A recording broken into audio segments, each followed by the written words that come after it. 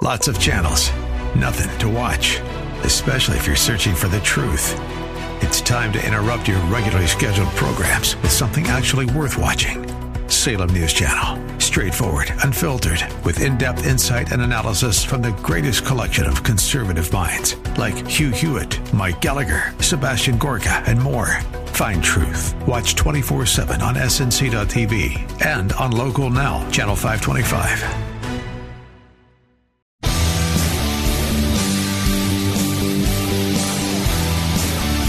Are you looking for truth from God's Word that you can understand and apply to your life? You'll find it today on Make It Clear with Dr. Stan Pons. Listen now as Stan makes it clear.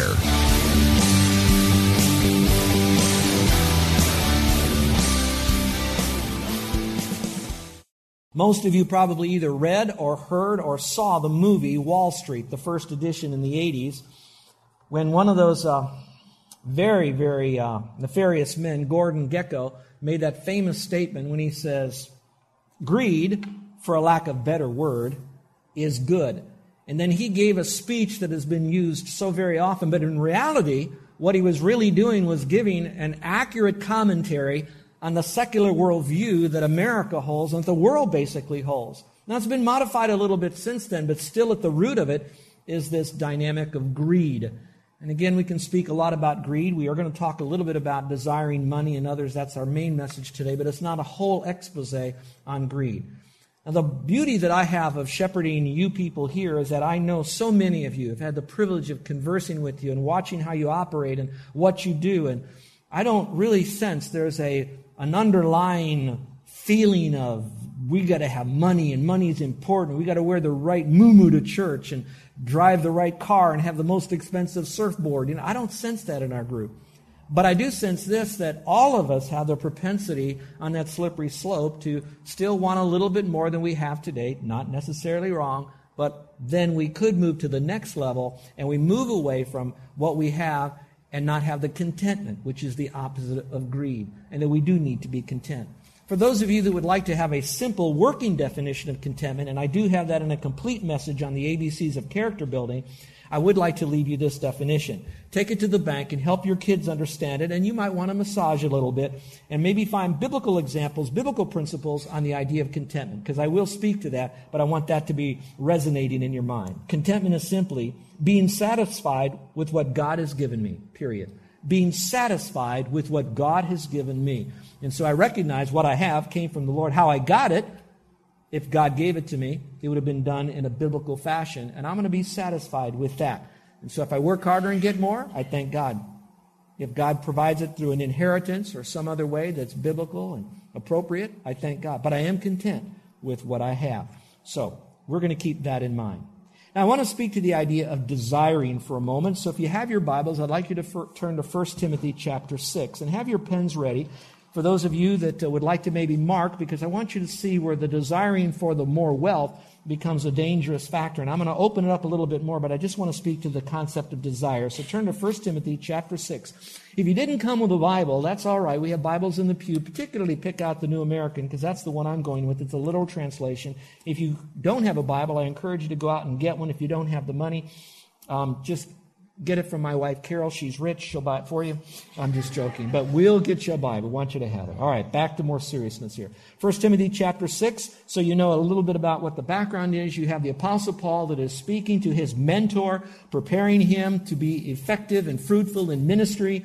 And this particular son in the faith, Timothy, was pastoring in a community known as Ephesus, to the church at Ephesus, as we know from history. Now, that being the case, what did he want that pastor to be able to do to teach his people? So in a sense, I'm an extension of Paul's message to Timothy as I'm now giving this to you, and you're an extension of the Ephesian church 2,000 years later. And here's what he says in verse 9. He says, "But those who want to get rich," circle that phrase, who want to get rich. It's that idea for richness, for more wealth. I want to get rich. It's not those who want to have the basic needs of life met. It doesn't say that. But those who want to get rich, and then it goes through an explanation there. Verse 10, he says, "For the love of money," not money, is not evil. That's a little more of an amoral. It's kind of a tool to build with. It's not a toy to play with. It's not a weapon to do warfare with. Money is really a tool to build with. So for those who love money, that's that desire for more.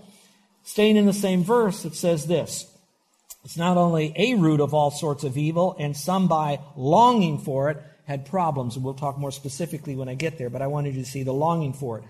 Unless you think that that's just a New Testament principle from Paul, it's just permeating all through Scripture.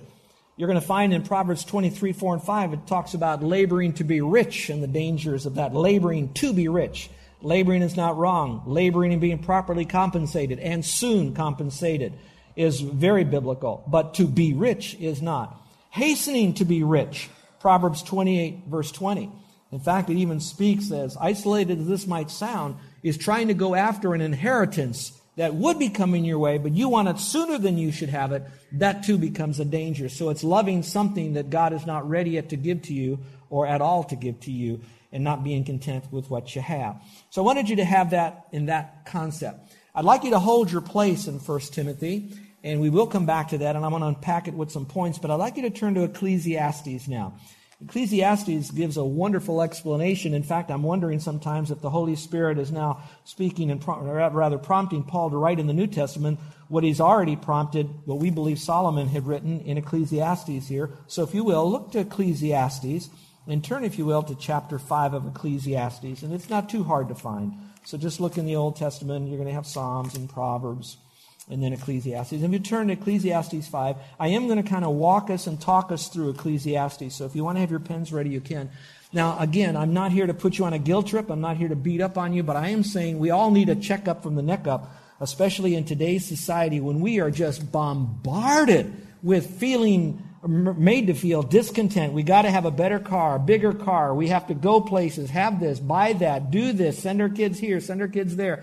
We have this all around us. We can't stop that from happening. Now how do we live in it in a way that would glorify the Lord? And here's what he says about the folly of riches. Verse 10, it says, he who loves money, again, desiring, will not be satisfied with money, which means that the more you have it, the more you want it. I like to say it this way. It would be like you're very thirsty, extremely thirsty. And so here in front of you, there is a glass full of sand and salt. And I say, drink this. It'll quench your thirst. And so we drink it, and all it does is make us want to have more. Very similar to when we drink soda, because it's a lot of sodium in there, and it makes us want to drink more. It's like those of you in the old days that would go to a bar. They put peanuts and popcorn so it gets salty, so you would drink more, and only then you wouldn't be satisfied, and you'd have to have more. And that's what this is speaking to. Stay with me as I go further. Nor he who loves abundance with its income. This too is vanity. When good things increase, those who consume them increase. So what is the advantage to their own owners except to look on it? I thought that was interesting. When you have it, you begin to look at it, and so you want to just keep looking at it and looking at it and looking at it. But eventually, when you begin to desire the Lord, all of this starts to become trinkets. Now, some of it may have value, but in reality, spiritual value, it loses all that shine, and you'll wonder what to do with it. I don't know if this was a spiritual decision, but it has occurred this week in San Antonio, Texas. Phil Collins, who has been known as being the greatest collector of artifacts from the Battle of the Alamo. In fact, they believe he has the greatest museum pieces for the Alamo, and he's been collecting them for years in his mansion in Switzerland. And he says, and I'm quoting him, that when he went through his stuff of the Alamo, he said, I looked at it every single day. And then I realized I'm basically the only one that appreciates and enjoys this. Wouldn't it be better if I could give it back to the people of the Alamo so that millions of people could see these artifacts and remember what those patriots did in the Battle of Texas?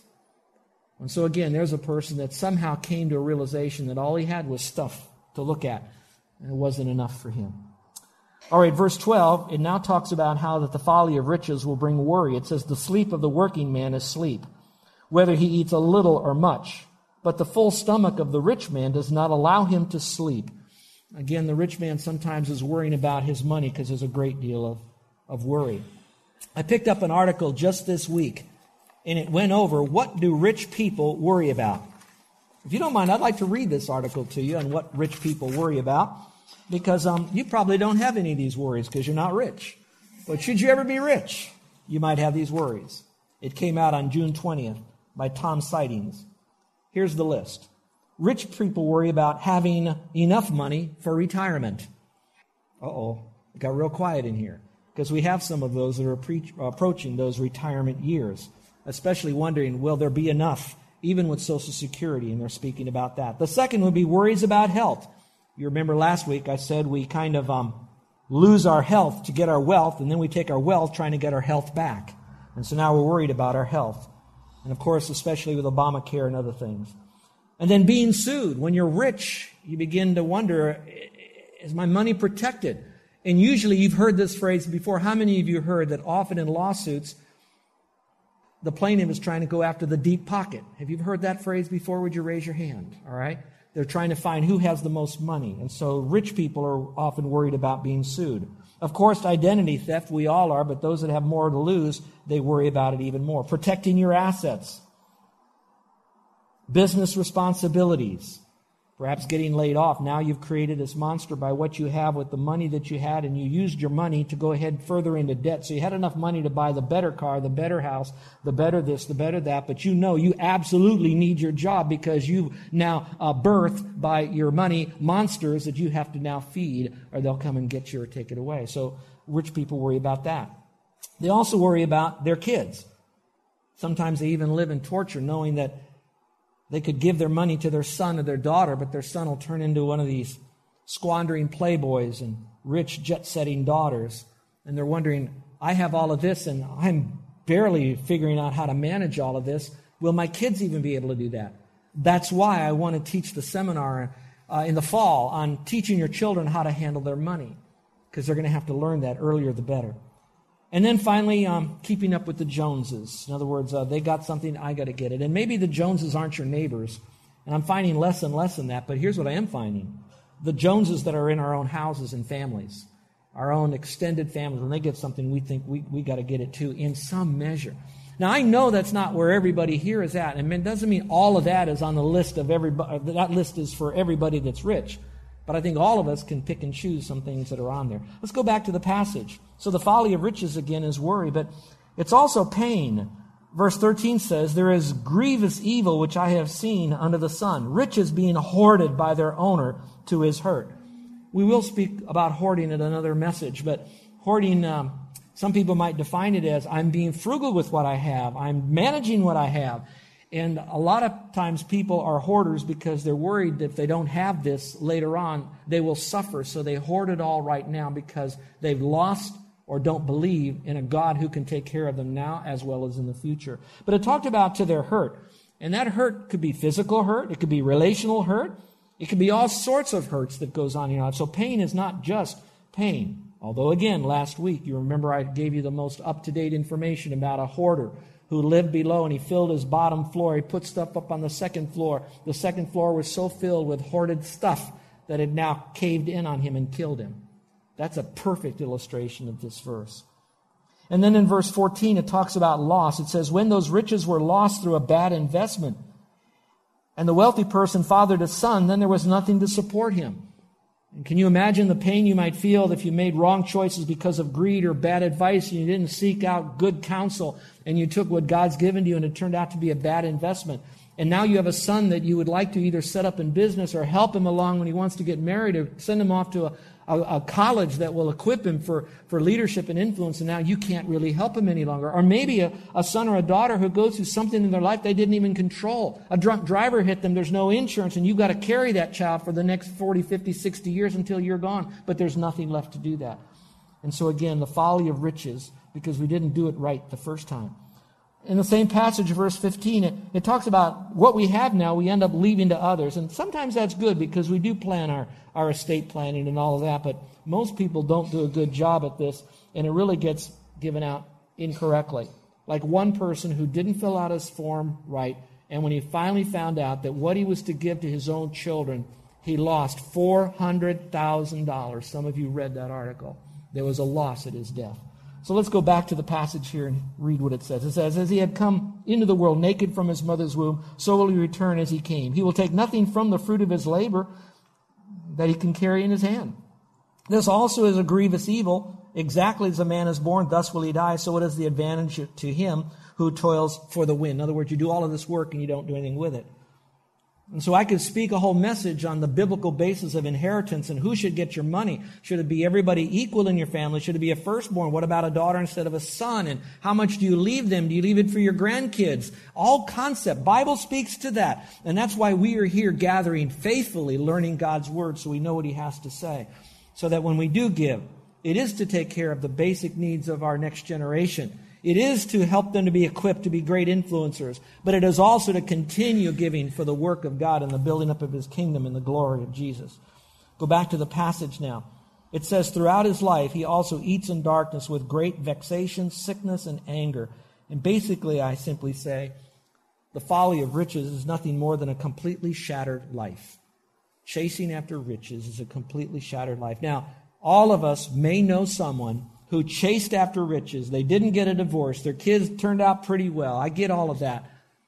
And their shatter is going to come when they never really needed God because everything they could buy here. They didn't care much about God. Or if they're a Christian, what they had all here, they lost all up there. They had eternal life, but they didn't get the reward. So the shattering of life is relative to God's calendar and not necessarily ours. Now, I don't want to be all negative, but if I can say this in grace, he's all negative right here. This is just the Bible. All right. Now verse 18. Let's pick it up. The positive. Here is what I have seen to be good and fitting. To eat, drink, and enjoy oneself in all one's labor in which he toils under the sun during the few years of his life which God has given him. So that's a mouthful there. But basically it says, those of you that have a job, enjoy what you have. Use it for the glory of God. See what God can do to build something in your life. And enjoy what you have to be able to eat. It may not be steak, it'll be hamburger. Hamburger is still better than garbage. So whatever you might have, you're going to enjoy and settle in and be content with that. It goes on to say, and I really love this, for this is his reward, to be satisfied with what you have right now. And then it goes on and says, furthermore, as for every man to whom God has given riches and wealth, which means that it is not sinful to have money. It's not sinful to start poor and end rich. Doesn't mean that you can't do that as long as you realize to whom God has given this wealth. And he does it through hard work. He might do it through godly investments. He might do it through answers to prayer. He might do it through multiple streams of income. However God chooses to do it, that wealth came from him. He has also empowered him to eat from them and to receive his reward and rejoice in his labor. This is the gift of God. So if God has prospered you, and look up here for just a moment. We are all prospered, aren't we? How many times we've stood in line and there's people grousing to the person that's at the cashier, the cash register, and they're grousing about all of this. And when I get to the cash register and I'm talking to the lady, my standard statement I make almost every day is, aren't we glad we don't live in Afghanistan and Iraq right now? Aren't we glad we don't live in some third world hellhole? We're here. We are so wealthy, and so we can enjoy that. So enjoy what God has given to you. Verse 20 says, for he will not often consider the years of his life. That means the wealthy person that has his head screwed on. Because God keeps him occupied with the gladness of his heart. In other words, it didn't say gladness of his money. He just says, what I have, I thank God for it. I'm using it for his glory. I'm content with what I have. I am so excited right now. I'm not worried about what I don't have. Because God will take care of me, which is really the basis of this message for today. All right, if you will, go back to the outline that you have in front of you, and I'm going to hope maybe take you through it a little bit so you have some pegs to hold these truths on that might be a real blessing to you. I want to just talk about two things, the cautions against desiring wealth and the consequences for desiring wealth. And I must tell you that while I put the cautions and the consequences in two separate piles, or two separate lists, these verses are so entwined together, the cautions are coming right with the consequences, that it's so hard for me to just split up God's Word. So you're going to see an overlap here. And some of you that are of the personality style, you might say, that's not a caution, that's a consequence. I'm going to say to you, you're absolutely right. It was hard for me to divide up, but here's how it is. First of all, the cautions against desiring wealth.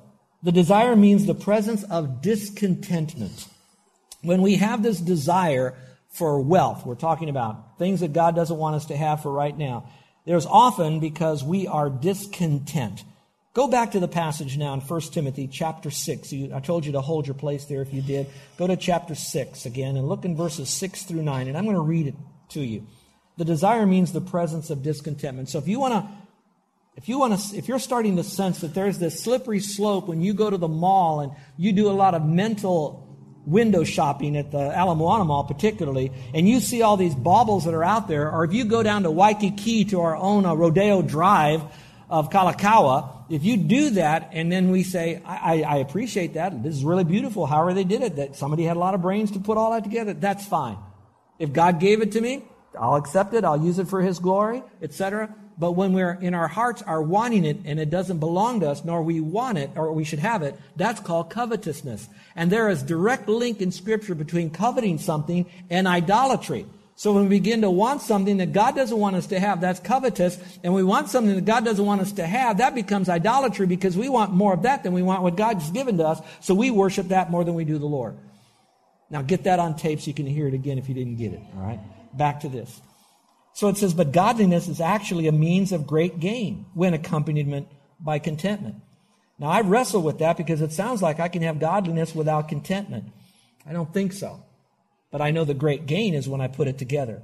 If we have brought nothing into the world, so we can take nothing out of it either. I like that because that's now the polyparodyne of Job and Ecclesiastes. It says if we have food and covering mostly refers to clothes, but it also could refer to something over your head like a house, a tent, and maybe even a mansion for those of you that are so blessed. With these we shall be content. But those who want to get rich, again, here's the cautions versus the consequences, will fall into temptation. Now notice the chain. Falls into temptation, and then a snare, and then many foolish, and then harmful desires, which plunge men into ruin and destruction.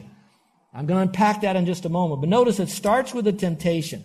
And I often think that in itself, temptations are not necessarily wrong because Jesus was tempted. It's what you do with a temptation. I like what Billy Sunday said. A temptation is like a bird landing in your hair. Nothing wrong with that, but you don't let it make a nest there.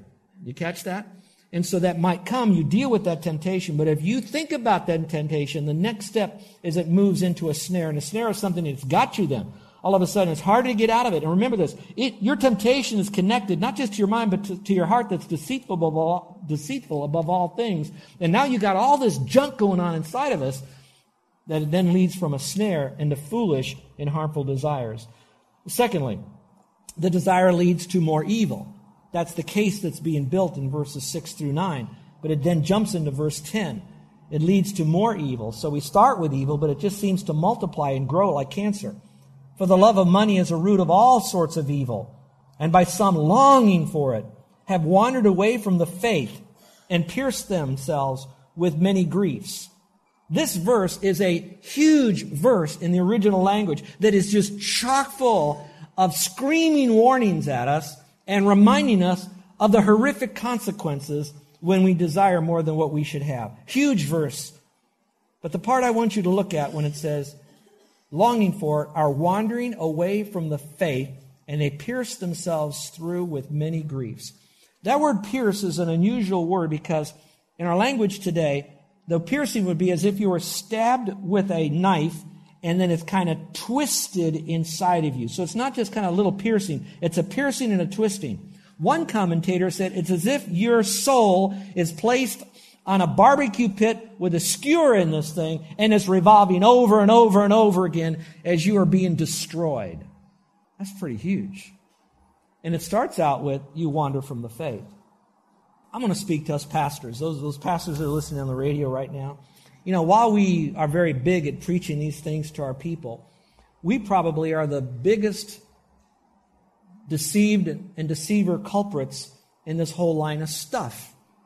Because what happens then is we begin to have these visions of grandeur, such as, if I can borrow from another movie, if we build it, they will come. You remember that? If we build it, they will come. So in our mind, we then create this vision. And I have to question, where did that vision come from? Probably not God, and for sure, why did it come from you? What part of you did it come from? And so we have this vision, but now this vision, we try to say it's for the glory of God, so we kind of justify this vision. Then we throw it out to the people, and we try to get them to fund that. In order to do that, now we're on this slippery slope because we too are desiring more. And as we do that, our theology then begins to be compromised and basically thrown out. And now we begin to either create our own theology or we borrow from someone else's false doctrine. And now to do that to get more money, how can we get more money out of people? It might start by teaching on money like I'm doing here. So I too know that I'm on a slippery slope for which I need to be very careful. And you and I need to be prayerful that I don't slip there. But I can't not preach on it. Let me go a little bit further. So the money doesn't come in. So now I start looking, how can I get more money? So now we begin to bring in all these different kinds of fundraisers and people like that to do that. I'm not anti that, but I'm telling you, we're a slippery slope further down. So now we get counting on those programs and those philosophies more than we count on God and God alone. Now, that may work for a little while, but now we start saying, wait, how does other people do it?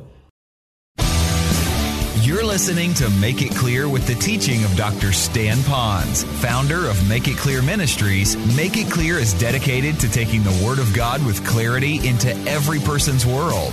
It is the support of listeners like you who make the ministry of Make It Clear possible. You can provide your tax-deductible gift to Make It Clear online by going to makeitclear.org, or you can mail your gift to Make It Clear, P.O. Box 607901, Orlando, Florida 32860. Thank you for helping us make it clear. If you would like to have Dr. Pons speak at your church or event, please send us an email at tellmemore@makeitclear.org. Thank you, and remember to make it clear.